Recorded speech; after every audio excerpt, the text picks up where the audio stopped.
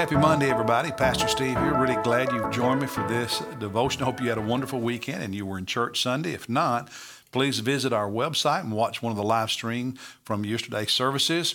We are wrapping up the book of Galatians today, so we are in chapter 6. As always, I hope you've already read the chapter, written in your journal, what God said to you and how you're going to respond to what he said to you. Galatians 6 continues the latter part of chapter 5, and it's just a series, if you will, of admonitions to believers, to disciples. And some thoughts that jumped out at me, some devotional thoughts as I read all of those admonitions in this chapter. The first one is found in verses 2 and 10, and I got to get to the right book. I'm in Ephesians, not Galatians, so give me just a second. Here we go, Galatians chapter 6, verse 2. He says, bear one another's burdens and thereby fulfill the law of Christ. And then if you drop down and look at verse 10, he says, so then while we have opportunity, let us do good to all people, believers, non-believers, people you know, people you don't know, everybody. But then he says, and especially to those who are of the household of the faith. And it's always so encouraging when I learn about all the things that people who are in life groups and D groups do for one another, especially when there's a crisis or there's a need or they just need some prayer support, some encouragement. Within those groups, there's tremendous fellowship and a lot of love, a lot of caring, a lot of practical things done to help one another. And every now and then I'll hear someone complain, well, the church didn't do this for me. And most of the time, not always, but almost, I'd say 85, 90% of the time, the person complaining because no one cared for them is not actively involved in a D group, not actively involved in a life group. Maybe they're worship only, or they're very haphazard in their attendance, or they isolate themselves. And then when there's a need, they wonder why nobody knows them. Nobody knows about the need. Nobody does anything. See, caring for people usually happens in the context of relationships.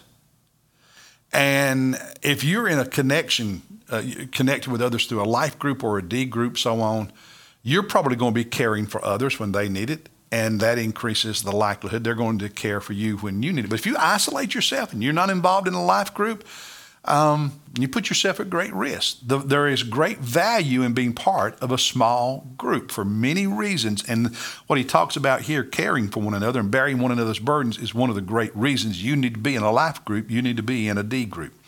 The second thing that spoke to me devotionally is in verse 4, where he says, but each one must examine his own work. Each one must examine his own work. I'm convinced that significant growth happens only when we are willing to be honest with ourselves about ourselves.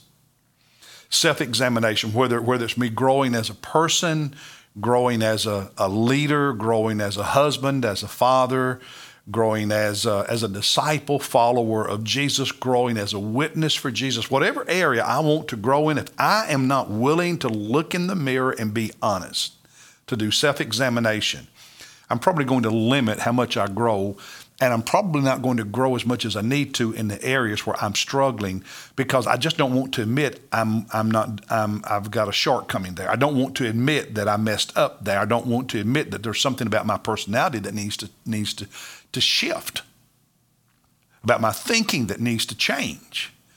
There's great value in what in the business world is referred to as a 360, where you involve people who surround you in different spheres of life and allow them to speak into you and to give input into you. And for some reason, some people are scared to death of that. But I'm convinced that self-examination is one of the absolute essential things that have to happen if we're going to grow in any kind of significant way over the course of life. And then the third and final thing devotionally is found in verse 9, where he says, let us not lose heart in doing good, for in due time we will reap if we do not grow weary. The importance of sticking with it, not quitting, not giving up.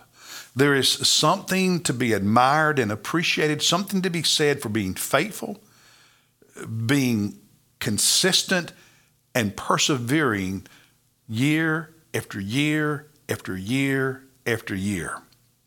And too often we are distracted by things that are new and shiny and don't realize that it's in the faithfulness and in the perseverance and in the consistency that you ultimately begin to really see the hand of God. And that should be the desire, the goal of all of us is to be consistent, to persevere and never quit, and to be faithful over the long haul. A quick burst doesn't do you much good if you quit and don't continue. So keep going. Well, that's the thoughts for today. I'll see you tomorrow as we jump back in the book of Psalms, looking tomorrow at Psalm 97. God bless you, everybody. I'll see you tomorrow.